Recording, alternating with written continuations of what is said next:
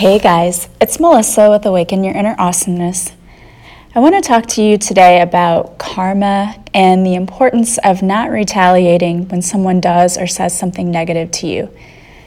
It can be so easy when someone hurts us to just do what our gut tells us to do, which is just to lash out and hurt them right back.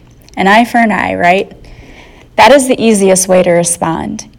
And yeah, it might make you feel better in the short term, but it's most likely to come back and bite you later. And also, you might feel regret and guilt from the things that you said. As a fellow empath, you know that we don't like hurting people. And when we do hurt people, we're the ones who usually suffer the most in the end anyway. We replay what we did or what happened or what we said over and over again in our minds. And there's